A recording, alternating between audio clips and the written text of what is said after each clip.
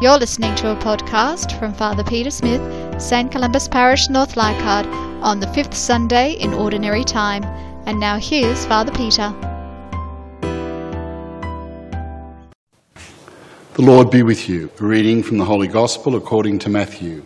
Jesus said to his disciples, "You are the salt of the earth. But if salt becomes tasteless, what can make it salty again? It is good for nothing and can only be thrown out to be trampled underfoot by men. You are a light for the world. A city built on a hilltop cannot be hidden. No one lights a lamp and puts it under a tub. They put it on the lampstand, where it shines for everyone in the house. In the same way, your light must shine in the sight of all, so that, seeing your good works, they may give the praise to your Father in heaven." The Gospel of the Lord. I wonder how all those disciples of Jesus felt today listening to those words of his. When he looked out on a people beleaguered and oppressed by the Romans, there they were living in a struggling country, and he says, "You are the salt of the earth." Salt that was something in ancient Palestine that was so precious, something that was so regarded, and they were compared to being something precious and regarded. You are a light for the world, a light in a time when darkness often reigned, when getting light into homes was always difficult and a struggle, and the need to have oil and lamps and all those kind of things. And Jesus said to this oppressed people that you are salt and light for our world. I think that today we too need to hear that message, that we too are salt and light for our world, that we are valuable and loved and prized and special, not just by our God, but by each other as well. It's a sad thing that often we don't feel that. The Australian of the Year this year was Tanya Burford. Tanya has made a practice of working to help especially young women see a different image of themselves.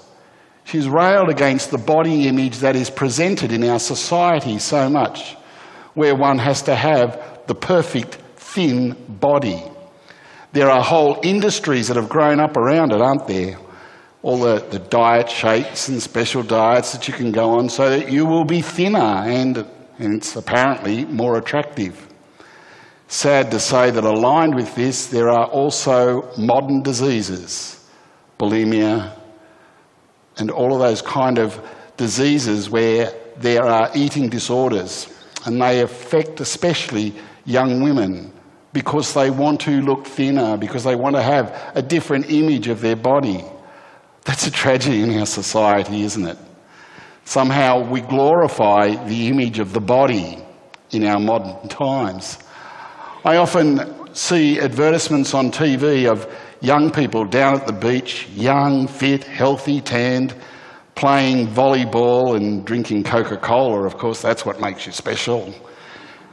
And I think of most young people who are sitting at home studying for the HSC. They're in those teenage years with a face full of pimples going, I really do need to drink some Coke. But it's not just about our bodies, is it? And it's not just about young people.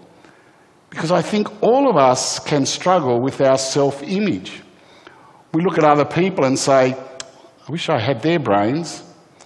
I wish I looked like them. I wish I had their job. I wish I lived in the suburb they lived in. I wish. And one of the interesting parts I find about that, of course, is that when we do envy other people or have those desires to be different, we always look up, don't we? We look at people who've got more money, more wealth, more power, more brains, all those kind of things. We never look at people who are struggling and say, gee, I'm glad I'm not like that. Today, Jesus says to those disciples, you are a salt of the earth, you are a light, you are a beacon of joy for our world.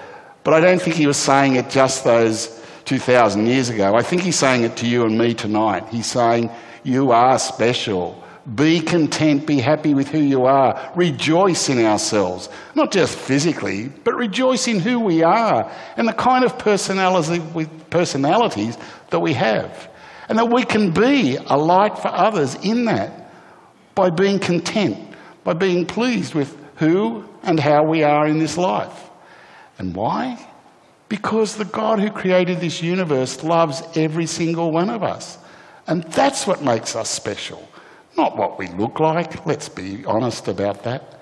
And so I think that a part of that shining our lights out into the world, as tonight's gospel says, gives praise to God by recognising that he created us. He created something perfect in each and every individual of our world.